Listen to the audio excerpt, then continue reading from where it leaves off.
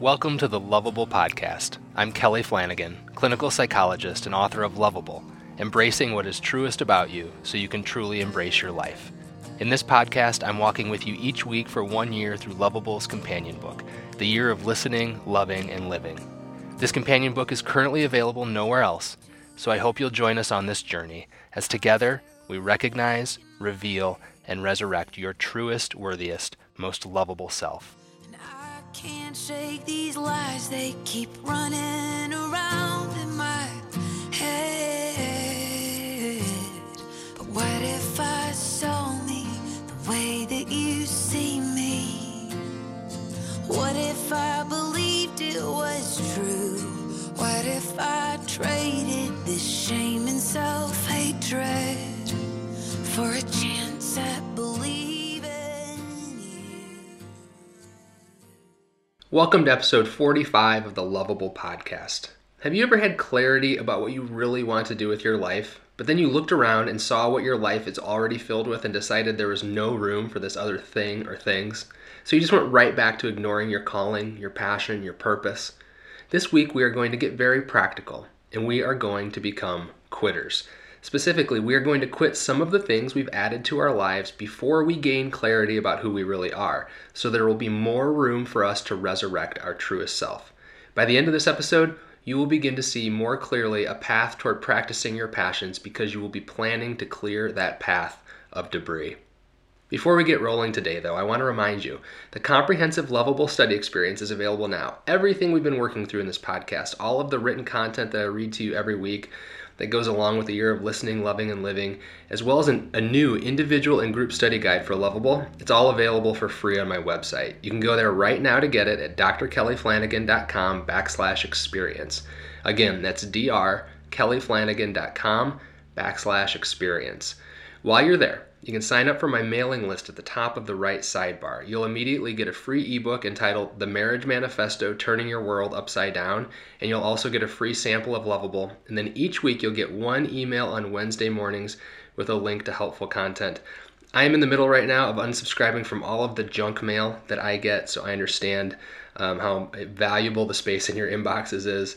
And we're not going to clutter it up with additional stuff you don't need, just the one weekly email. And of course, if you want more than just a sample of Loveable, you can go to loveablethebook.com. That's loveablethebook.com to find out all about it. It's available wherever books are sold in paperback, digital, and audio, so check it out wherever you like to buy books. Someone just told me a story this week that was just so encouraging of someone who was riding along, listening to the audio of Loveable, and something struck them so impactfully that they pulled over, went to the trunk, got out their paperback copy of Loveable, and started underlining what had impacted them so much. So get it in whatever form or however many forms you want to get it in. All right, I think that's it. Let's get into this week's conversation. Instead of immediately trying to do more of what's you, let's first begin quitting some of the things that aren't you. Hello, Facebook Live. Welcome to week 44 of the Year of Listening, Loving, and Living, which is entitled The Beauty of Being a Quitter. This week is the beginning of the home stretch in this year of listening, loving, and living. For 4 months, we listened for the voice of grace within us and remembered our truest, most lovable self.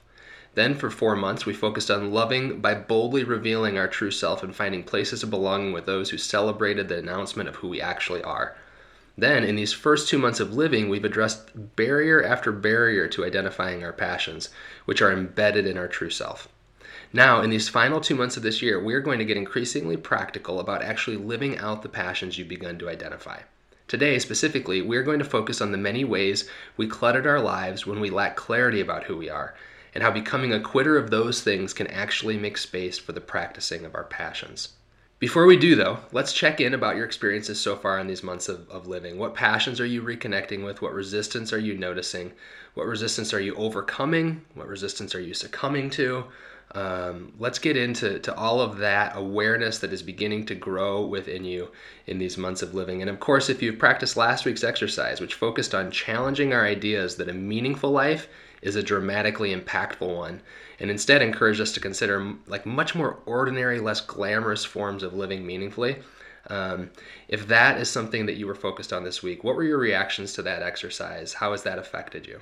So while you are thinking about what you want to share in that regard, I'll share with you an experience that I had this week that I think was directly influenced by the exercise that we discussed last week, and my thinking in that regard.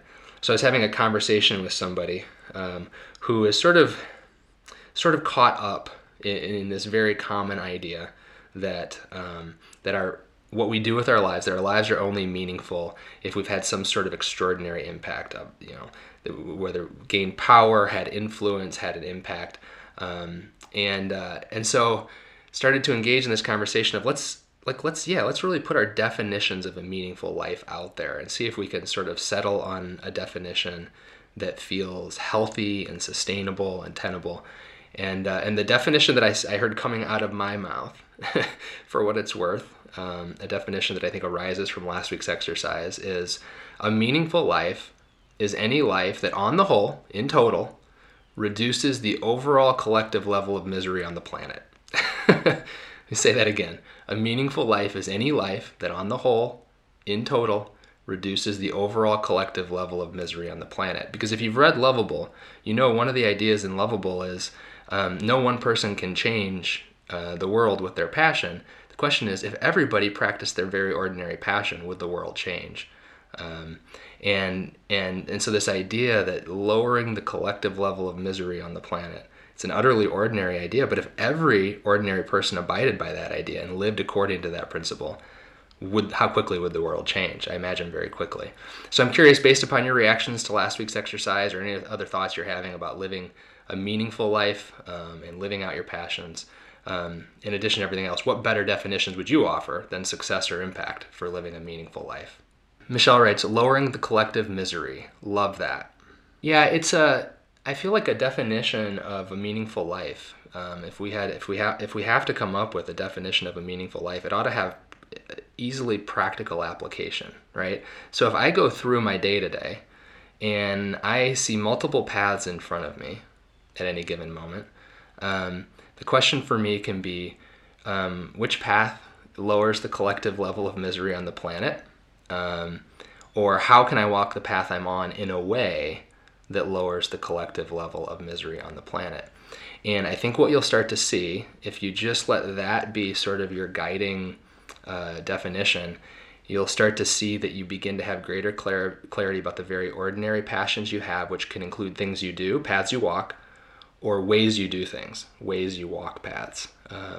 So in other words, I could write in a way, it's a passion of mine, writing is a path I walk. I could write in a way that increases the collective level of misery on the planet, or I could write in a way that reduces it. So if at the end of the day I've written in a way that reduces the collective level of misery on the planet, that was a meaningful day. I can live with that. And I've got greater clarity probably at the end of it in terms of what I wrote about, what I decided to focus on, greater clarity about where my passions are. Alex writes, shedding fear and ego, allow love in. Choices made in love are never wrong. You know what's so intuitive about that reaction, Alex, to this conversation about lowering the collective level of misery, is that once we identified that definition in the conversation immediately turned to issues of ego. Because generally, the ego adds to the collective level of misery on the planet in several ways. First, one of the roles of the ego is to hide us away and protect us, which adds to the already normal level of loneliness that we experience as people. So the ego creates more loneliness. The ego also is really good at attacking others. Sort of going on the attack is the best defense, is the best way to protect ourselves. So injuring, hurting, attacking others adds to the collective level of misery on the planet. And then the ego also is sort of responsible in this castle metaphor we've talked about in Loveable and in this podcast. It's responsible for elevating us in arrogant ways, making us think that we're above others. So here, I've finally proved I'm good enough because I'm above you. And so in doing so, we have to keep others down. We have to suppress their true self. We have to be shameful and critical of their true self in order for us to stay elevated. So the ego is continuously adding to the collective level of misery on the planet. The ego goes away, the ego dissolves, or in the metaphor of the castle, we let down the drawbridge and we walk out of the ego and we live from our soul, we live from our heart, we live from that place that is love within us. and automatically we begin to see the collective level of misery on the planet go down. Number one, because we're less miserable. We're less alone. We're less angry. We're less aggressive. We're less violent. We're less arrogant.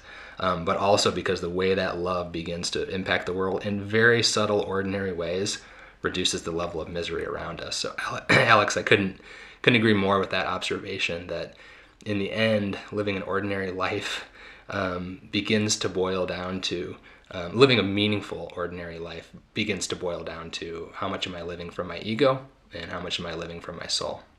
Michelle writes, my mother-in-law was a microbiologist to work to find a cure for AIDS. My mother raised 2 girls and was a Girl Scout treasurer. She didn't want to die because she wanted to measure up to her rival.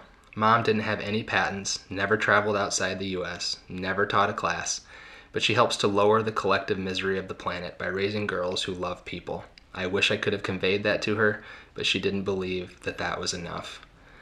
Oh, Michelle, thank you for that. Well, that vulnerability, and for how much we all need to hear several things in there. One is, as you articulate that for us, I think right now there's a lot of people going, oh yeah, I get it. I get that that's what I do to myself. I compare myself to somebody else who had sort of a more dramatic, more public way of impacting the world, and I shame myself for not doing enough. But what your mother did was beautiful in a very ordinary way, and meaningful in a very ordinary way. So it gives us permission to quit shaming ourselves and embrace some of the ordinary things that we do. I mentioned just last week on the podcast, probably one of the more meaningful things I do every week is coach a very sort of not good youth soccer team. And last week, one of the kids said, I think that's the first time I ever haven't felt bad about losing. And the collective level of misery dropped a little bit on the planet. And so that's meaningful. It's not going to make any headlines. And then the other thing I think that you're getting at there that is so important is that we cannot, no matter how hard we try, we are not responsible for dismantling someone else's shame. No matter how much you love your mom, no matter how much you want her to embrace that her life was meaningful and valuable, that we are utterly powerless to dismantle someone else's shame. Yeah, we can give them opportunities. We can see them with grace. We can see their true self and their worthiness, even when they can't. But ultimately, it's up to them to finally choose whether or not they begin to see that as well. And that's a painful thing, to feel that limitation amongst the people that we love. But ironically, if we don't accept our limitations in that way, I can't make you see how worthy you are. We actually begin to add to the collective level of misery on the planet by trying to control people, force people, get frustrated with people, and so on and so forth, versus accepting that beginning to dissolve their shame is their part of their story and part of their process, and that we're going to embrace them in the midst of that anyways, which begins to lower the level of collective misery. So thanks for those, I think, really 2 important things we all need to hear. Deb F. writes, lowering the collective misery, good one. If we all tend to our own gardens, take care of our needs and passions, perhaps we will be more willing to share a smile each day rather than be stuck in the mire of being miserable. You know what, Deb F., and you just drew upon a metaphor from Loveable, in which we talk about how, hey, if gardening is your passion, it's very ordinary. It's hard to see how it necessarily impacts the world. And I mean, you're not necessarily giving, it's not a big enough garden to give all your vegetables away to the local food pantry. But let's be clear about something. When we practice our passions, we are allowing our true self to be lived out. We are not engaging in the miserable process of pushing that true self down. We are experiencing the joy and freedom of living out of our true self, and we are much more likely to walk out into the world with a smile on our face.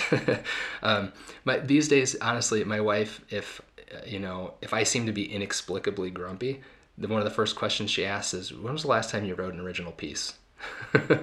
And I'll go, oh, God, I'm so busy with everything else I'm doing. It's been 2 weeks. She's like, go write, because we need you to be joyful. That passion needs to be lived out.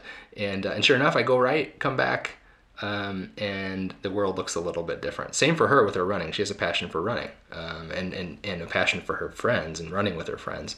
And if she's starting to feel a little wonky to me, I go, when was the last time you got out with your friends for a morning run?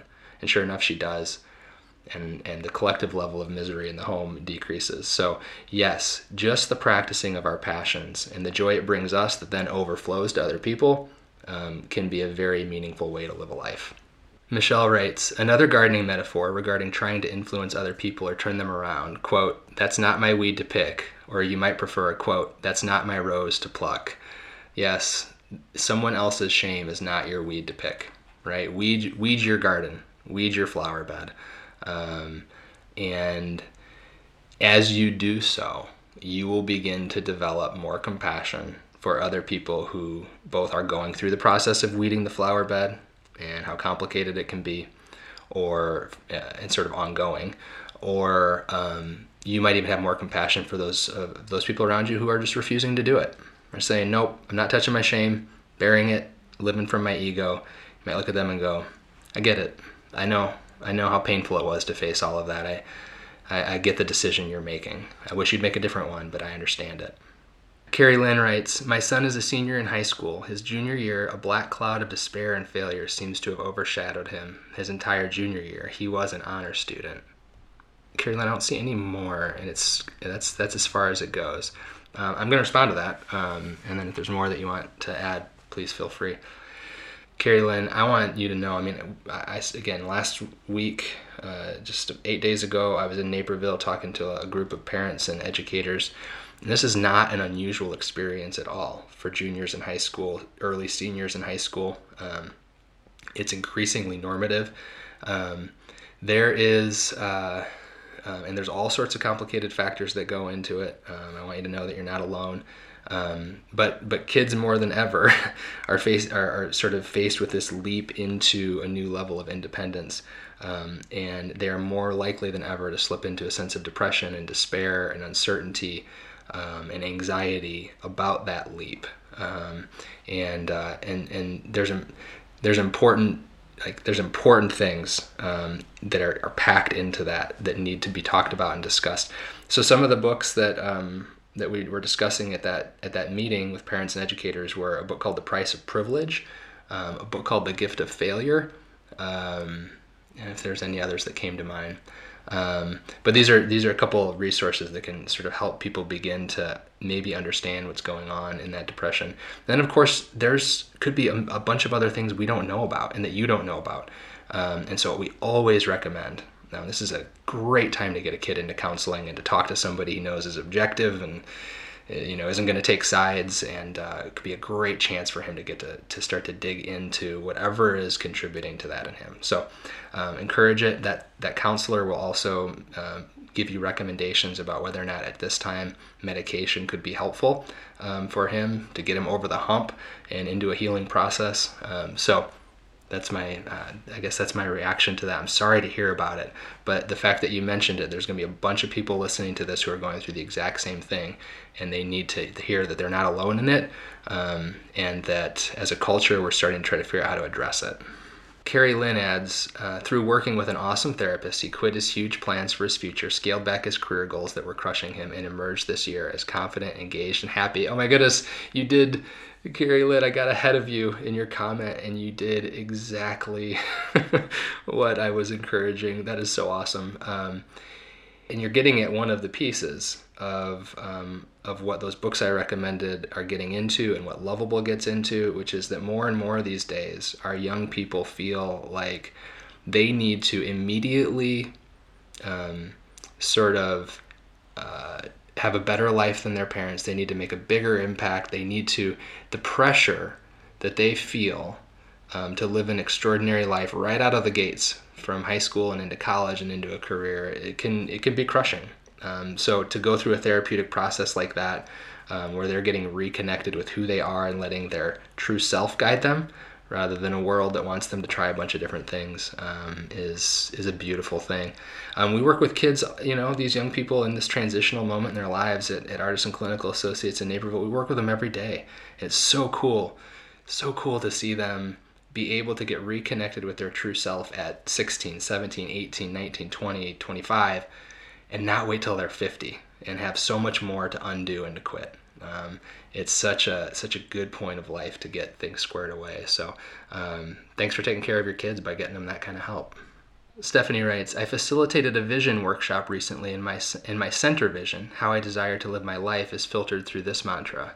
How will this choice, passion, desire honor God, bless others, and provide personal satisfaction? Hopefully all three are in alignment, but at least two need to get a check mark. It has helped with boundaries. Stephanie, that is a beautiful segue into this week's reading. So from there, with that comment, I'm just going to get right into this week's reading, because in many ways, this week's reading is about providing you a filter that helps you begin to sort out what activities do I keep in my life, which activities and things do I begin to delete from my life, and how do I get clarity about what those boundaries are. Thanks again, everybody, for this. For your vulnerability, your willingness to share your process, and give us all a window into that. It's so beautiful. Thank you for that. We're going to transition now into this home stretch that I mentioned earlier in the episode. We're going to transition from identifying our passions to actually practicing them, like really focus on that. There's some context from Loveable from this week's around this week's reading that I think would be good to read, but I'm actually going to read it after this week's reading, and I think it will go ahead and clarify and deepen this week's reading by reading it afterwards. So we're going to get right into this week's reading from the Year of Listening, Loving, and Living, which is week 44, The Beauty of Being a Quitter. My wife and I had reached a pinnacle. We just had our third and last child. My wife, God willing, our last child. I feel an intense need to knock on some wood there. We just had our third and last child. My wife had become the director of her graduate psychology program. My clinical practice was thriving, and we'd just purchased a house in the right neighborhood with the best schools. We had arrived. Before long, though, we realized the place we'd arrived was like a hamster wheel with a motor that couldn't be turned off. We had a mountain of debt, mountains of responsibility, and mountains of stress. We had worked tirelessly for 2 decades to get to the top, and upon arriving, we were greeted with this disappointing news. There is no top. Slowly it dawned upon us, you don't find peace by reaching the peak of all good things. You find peace by getting a peek at the good thing you've always been. You don't reach happiness by climbing. You settle into happiness by settling into who you truly are. We wanted to make changes, but there was no room for change to happen. We sensed a different life around the corner, but our corner was too cluttered to catch a glimpse of it. Sometimes life gets too cramped to move in any new direction. Sometimes the direction we need to go is backward. Sometimes the best thing we could do is to undo the best things we've done. Around the time my wife and I were wondering how to exit from the road upon which we'd been racing, I heard Bob Goff speak at a small conference in Chicago. By the way, Bob Goff's book, Love Does, if you haven't read it, go pick it up. It's gorgeous. It's very much in line with what we're talking about today. I remember it was jump out of your seat inspiring, but I can't recall any specifics except one. He said if you want new things to come into your life, you have to cut out old things. It was a Thursday, and he said he quit something every Thursday. On the way to the conference, he called a board of directors upon which he served and told them he was quitting. When they asked why, he told them, it's Thursday. For my wife and I, Thursday had arrived. It was time to become quitters. Of course, few of us have Bob Goff's freedom to make such sudden and radical changes to our lives. We certainly didn't. So our Thursday lasted 6 years. It was a series of slow, small, and subtle changes that amounted to a little bit of breathing room. We changed our lifestyle and paid down debt as quickly as we could. We watched for the steady drip of activities that were draining our time and resources. We canceled our cable subscription. I stopped obsessing about the news and quit arguing about politics. I have no problems with news and politics, but they were leaving me with no room to turn around. The same was true of our many obligations and commitments. So I identified my 5 roles: husband, father, friend, therapist, and writer. And I said no to anything that didn't fit into those 5 roles. My wife eventually stepped down from her administrative position. I eventually reduced my caseload by 15%. We made space. While making space in our lives, we often don't know what we're making space for. We just know we're going back to the fork in the road. And years later, when we finally get there, we find a pleasant surprise waiting for us at the fork. We find ourselves. And then we have the space to realize we knew what we wanted all along. We find the room to settle into who we are and the freedom to shape our lives according to who we are. In the words of a friend, we can finally live the way we're wired. Is your clock ticking toward Thursday? Are you ready to make space? Are you ready to quit something so you can start something? Are you ready to start being you? So that is this week's reading from the Year of Listening, Loving, and Living. Now I want to go back to Loveable. And in a way, I guess it sort of gives you some additional understanding of how that quitting played out for my wife and I. This is from chapter 25, Why Backward is the New Forward. It starts on page 189. I'm going to read you the epigraph and then two excerpts from the chapter. Here's the epigraph. We all want progress, but progress means getting nearer to the place where you want to be. And if you have taken a wrong turning, then to go forward does not get you any nearer. If you are on the wrong road, progress means doing an about turn and walking back to the right road. And in that case, the man who turns back soonest is the most progressive man. C.S. Lewis. If you were walking to the grocery store and halfway there you heard the store was closed, would you continue to walk the rest of the way? Absolutely not, right? You turn around and go home or go searching for another grocery store. The distance already traveled would be a sunk cost, an investment of time you have to write off in order to start over and get where you want to go. When walking to the grocery store, we have no trouble accepting a sunk cost. In fact, we know it would be silly to keep walking. But when it comes to our passions, it's a different story.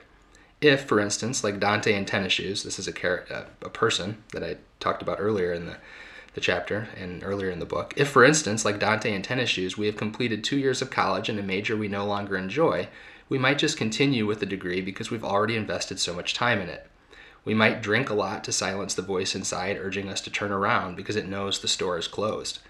Then we just might let momentum carry us down the road we no longer want to travel until 2 years down that road we wind up feeling less alive than ever before. Now imagine going down that road for 20 years and spending thousands of dollars and countless hours and all of your blood, sweat, and tears on developing a marketable skill or a career or a lifestyle you're supposed to want. Then one day, as you're hurtling right down the middle of that road, the voice of grace breaks in and the little one inside of you speaks up and you realize that for far too long, you've been living someone else's life and someone else's dream. Where do you find brakes strong enough to break that kind of momentum? After Dante in tennis shoes left my office that day, I decided part of my job as a therapist was to become the brakes, to discern when momentum was carrying someone down a road they didn't want to travel, to help them write off the sunk costs, to walk with them while they turn around and go back to the fork in the road where they diverge from the path of their passion, even if that meant helping someone drop out of college. And personally, I decided to press the brakes on my own life. So I'm going to skip ahead now to page 194 and conclude this chapter, and then we'll dig into all of this. So we turned our lives upside down, and I learned 2 more lessons about sunk costs. First, after my wife resigned from her professorship and started her new job at an upstart pediatric development center, it became clear sunk costs are often not a total loss. It turns out the self-awareness and professional skills she developed as the director of a psychology program are also essential for running a rural health center.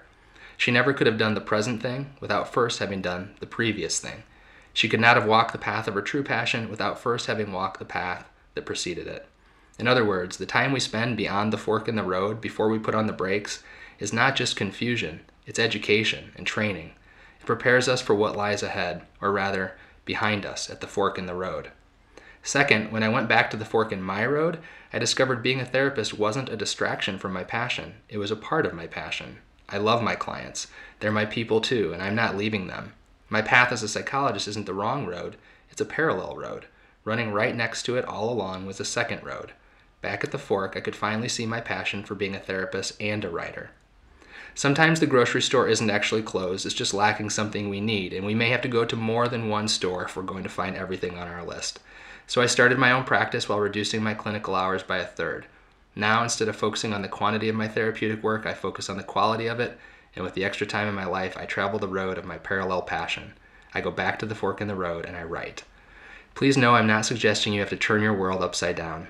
My wife and I did something sort of radical. In a way, I still can't believe we did it, and I wouldn't recommend it for everyone. Our story is not your story. Our path is not your path. Don't ask what big changes you need to make. That's probably your shame talking, once again telling you that you must go big or go home. Instead, return to the stillness and the silence in which you rediscovered your worthiness. You might ask, how do I get nearer to the place I want to be? Does backward need to be my new forward for a while? Who will be my brakes? And what will I do, finally, when I find my true self back at the fork in the road? So that's sort of the full reading for this week. And and as you're thinking about your reactions to it and what you want to say, I mean, I do think it's important for me to share a caveat here. The reason this particular practice is happening almost at the end of the year of listening, loving, and living is that if it doesn't happen at the end, if we try to put it at the beginning, you see people begin to do all sorts of things that are more impulsive, less thoughtful, less grounded in their true self, less grounded in a sense of wisdom and in a sense of dialogue with their community. You see them start to do things like, well, I'll quit this relationship, or I'll quit being a parent, or I'll quit this job which my whole family depends upon, and who cares if there's a plan? Who cares if I have any way to put food on the table? And this is not about impulsively quitting our commitments, our attachments, our relationships. It's about this whole process of discernment and thought that have brought you to this place, and going, there are half a dozen things in my life that I'm beginning to get clarity are not a part of my story, that I have sort of taken on in my confusion, and I want to begin to eliminate. Some of them will be easy to eliminate. Others are going to be more complicated. Some things that I want to eliminate, I can't actually eliminate right away. And so beginning to enter into that process of discernment about what you're going to quit. Micheline writes, the peak of the top versus a peak into living. Beautiful. If there's a spirit of Loveable, it's this idea that getting to the top never delivers on what we think it's going to deliver on, and instead we're best off spending time settling into ourselves and getting a peek into ourselves and discovering that what we had been searching for at the top was within us all along. And so that's the reversal and the upside down sort of movement there that we're talking about. Micheline goes on to say, prepares us for what lies behind us at the fork in the road. I love this, and it will become a brilliant one-liner when the little voice calls me backward to move me forward. I'm so glad that resonates, Micheline. When I first read that C.S. Lewis quote many, many years ago, it captivated me. There's such wisdom in that, I went the wrong way, so I should just go faster in this direction, versus, no, progress is going backwards, is letting go of, is undoing oftentimes. One of the phrases that I often use in speaking is that life is not about becoming who you are, it's about unbecoming who you are not, right? It's about shedding all of these things that we sort of collected like barnacles along the way and beginning to shed those so we can get greater clarity and space to practice the passions that represent who we are. So I'm so glad it's resonating, Micheline. Stephanie writes, I find everyone these days is crazy busy, like it's the natural response to how are you. I came to the realization that I say this too. Why? I decided that if I was crazy busy, it was because I didn't have clear priorities and someone else was owning my calendar. Now, if my schedule is full, it's because I choose it to be, and each thing on my schedule has a decided purpose. I like how you decided your 5 roles, Kelly. For me, it's in order of priority. God, my husband, kids, work, friends/leisure, and ministry. So my goodness, Stephanie, there's so much there. One of the things, so there are a lot of things that we in our culture use as a proxy for worthiness, right? Monetary, so affluence is a proxy for worthiness. Well, look at the house I live in. I must be doing something right. I must be worthy. I got the new iPhone on the day it came out. Now, there's some people who get that because they just geek out on tech, but there's a lot of people who get that because it's a status symbol these days, particularly with what Apple's recently done with their iPhone line. One of the more increasingly normative proxies for worthiness is how busy we are. So what's going on? Oh, things are just so busy, which is a way of saying, I've got so much going on. I'm doing so much. And what I do is, the quantity of what I do represents my worth. So if I'm crazy busy, I'm worth more. And it's a false belief. It's arising out of our sense of shame, but it is a huge temptation in our culture. And I am one of the worst. I'm one of those who says that probably more often than not. To the point where when I go back to my oldest, who was in kindergarten, which is almost 9 years ago, and I walked in the door one day after work, and he was there after kindergarten, and I said, "Hey, bud, how was school today?" He said, "Good. I got a lot done." And it was like, oh my gosh, you have learned from me that the measure of a day, the measure of yourself is how much you get done. we need to turn the tables on this. And that was right around the time my wife and I were confronting that tendency of ours to just keep adding to life.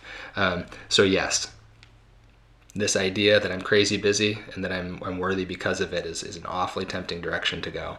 And I love what you are saying about your roles. This idea actually arose, I was at a conference that was led by Donald Miller, as an author and now sort of a branding coach, executive. And his guidelines were, you're never allowed, ideally you have 4 roles in life. So you might have to cut out an entire role. And I did.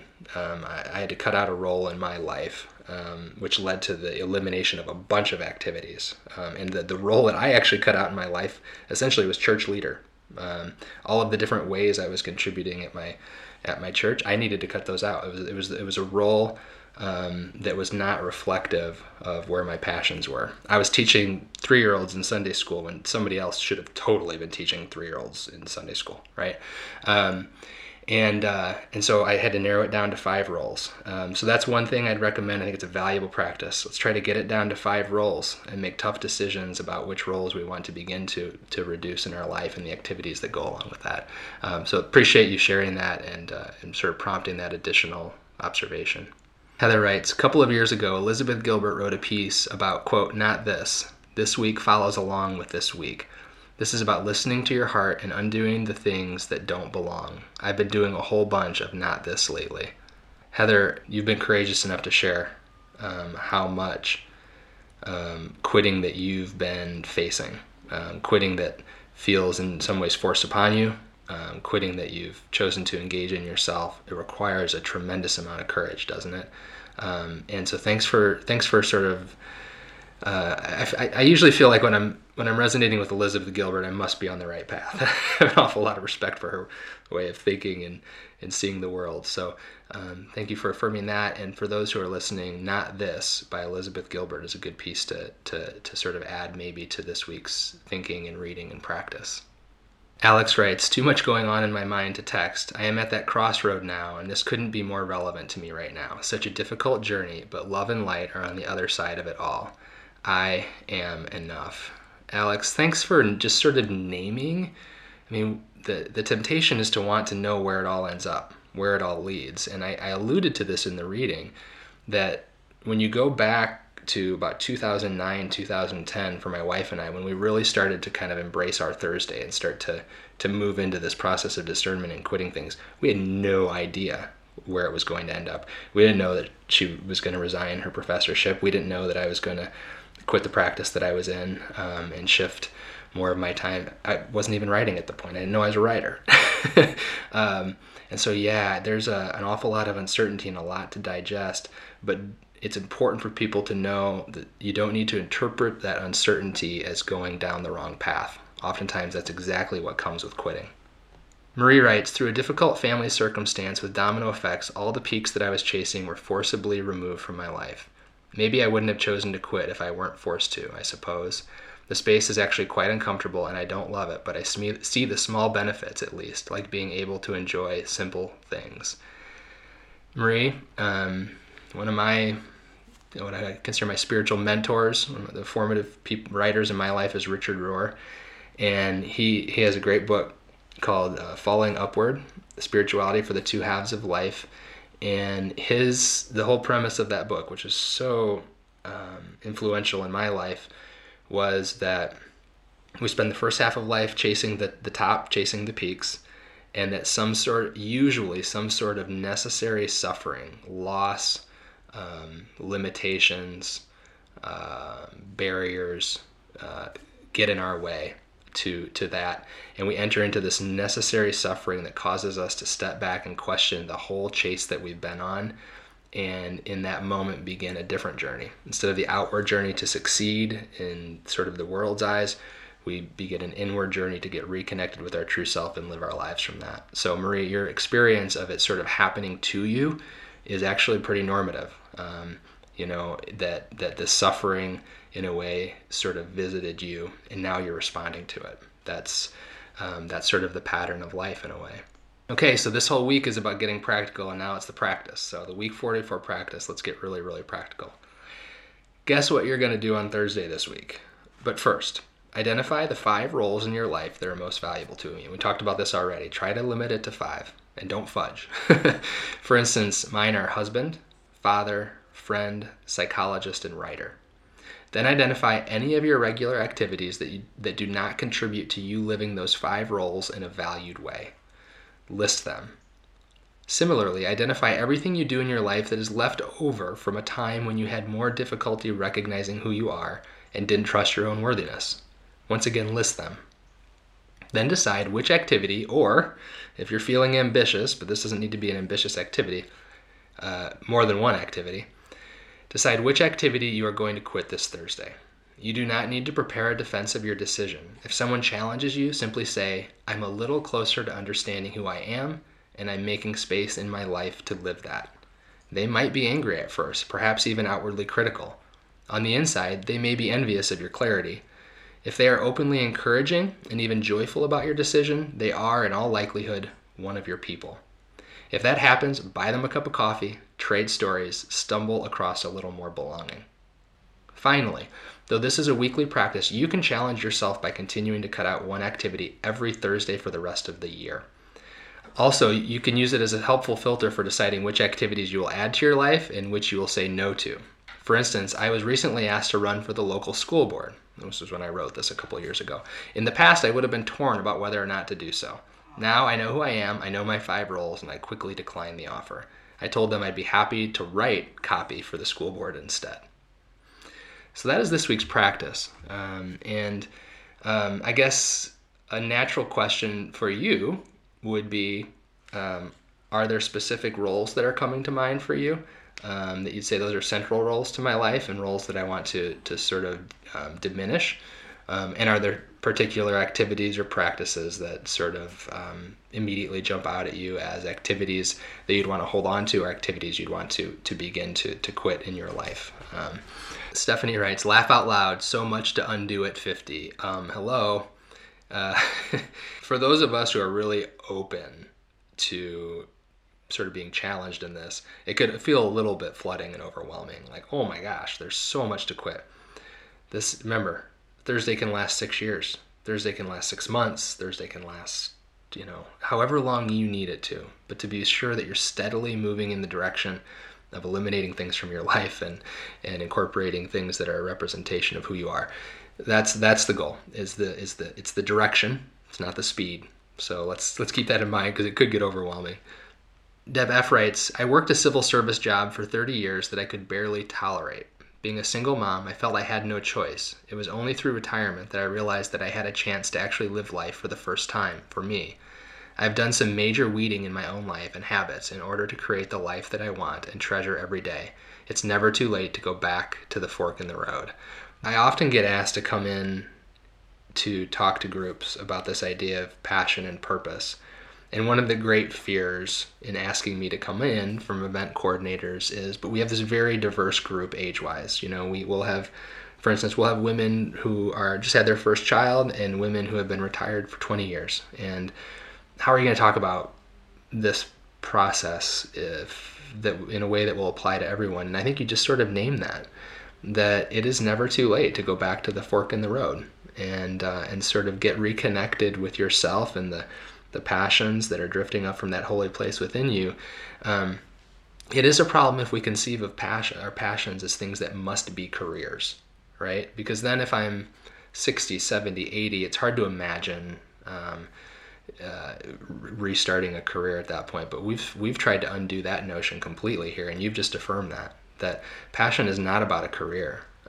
Passion is about a way of living from your true self, resurrecting your true self and acting it out in the world. And it's never too late to start that. That's really good news. Thank you for reminding us of that, Deb. Julie writes, how about finding time to figure out what needs to be eliminated? Yeah. I mean, right, it's like a catch-22, right, Julie? Well, I need time to discern what needs to be eliminated, but to get that time, I need to eliminate something. And if that's what this week is about for you, Julie, and probably for a lot of people out there who say, I'm crazy busy.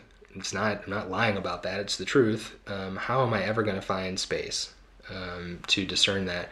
Yeah, I go back to in a way, this exercise is hearkening back to those early months of listening where we focused on carving out space, to be quiet, to be silent, to be still, to listen for the voice of grace within us. What I would suggest is at least 15 minutes a day of space to listen and discern. Ideally, maybe an additional hour period at some point in the week. That's what I'd suggest. The other thing I'd suggest is, if part of what's keeping you busy is your people, friendships that you have, people you're meeting, for instance, sometimes for a coffee or something like that, ask if you can make the conversation about your passions and things that in your life that you've sort of you've known for a long time you didn't want to continue with, but have sort of felt pressured to continue with. Invite them to share examples from their life, like make that part of your belonging at this point.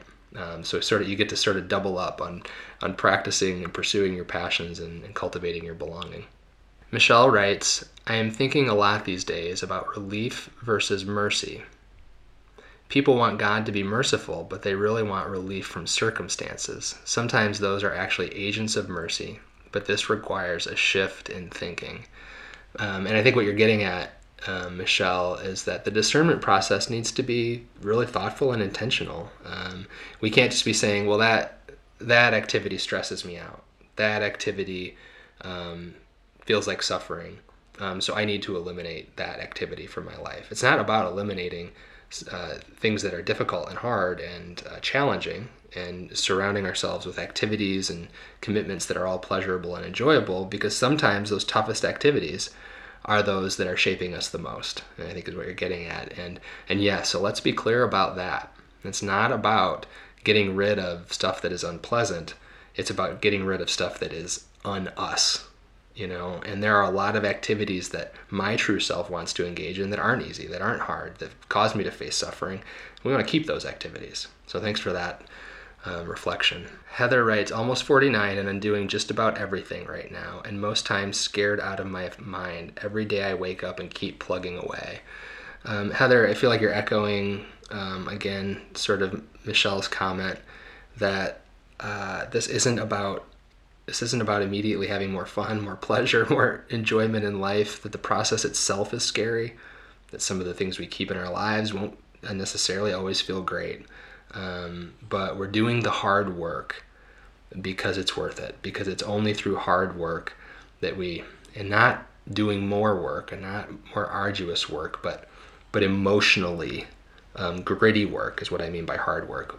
Only by doing the emotionally gritty work do we get to return to our true self. And that is where we begin to experience the joy and the relief. Stephanie writes, what's coming up for me are some things I want to let go of or quit, but the voice I hear is the expectations of others, feeling disappointed that it's their important thing that I'll be saying no to. Yeah, when you look back at that practice that I just read out loud, Stephanie, you'll see that a significant portion of the practice is addressing what it will feel like and how others might react to you. More often than not, what we discover is the reason that we're doing something that is not a true reflection of who we are is that it's because someone else wants us to do it and we don't want to disappoint them. That it's a reflection of their true self. And the way that I think about this, the person, the helper in me, the sort of the peacemaker who doesn't like disappointing people, the way that I sort of think about it that helps to get me through that stage is, for instance, when I go back again to the Sunday school idea. I'm teaching 3-year-olds in Sunday school. It's not my passion. It's not my skill set. It means I'm not doing it well. It means they're not experiencing the delight in them that someone else might. And so I'm taking up the role of someone who is meant to be here, someone whose passion could get lived out, whose true self could get practiced in this space. And so I need to vacate those spaces so they can be filled by people who are passionate about it. So that helps me a little bit when someone's frustrated with my quitting, to say, this is not, I'm not doing this the way that someone who is passionate about it would be. All right, everyone, thanks again for another beautiful discussion. I feel like this is a big discussion that I've had to sort of conclude earlier than it wants to be concluded, but thank you for everything you've added. Next week, we're going to get even more practical. We're going to talk about how boring things like discipline and structure actually produce the most exciting and passionate of lives in the end. It'll be week 45 of the year of listening, loving, and living, which is entitled Why the Most Mundane Life is Sometimes the Most Passionate Life. Until then, remember, you are lovable. Thanks again for joining us on the Loveable Podcast. Remember, this companion book can stand on its own, but it stands a little taller and a little stronger on the shoulders of Loveable. So if you have not picked up a copy of Loveable yet, it is available wherever books are sold, and you can get it in paperback, digital, or audio format. If you'd like to simply download a sample of Loveable, you can go to my website, drkellyflanagan.com. That's drkellyflanagan.com. In the right sidebar, sign up to receive my blog post by email, and you will immediately receive a free sample of Loveable and a free copy of my ebook, The Marriage Manifesto. The music for the Loveable Podcast is courtesy of Ellie Holcomb and is entitled Wonderfully Made from her album Red Sea Road. Until next week, friends, remember, you are lovable. 'Cause you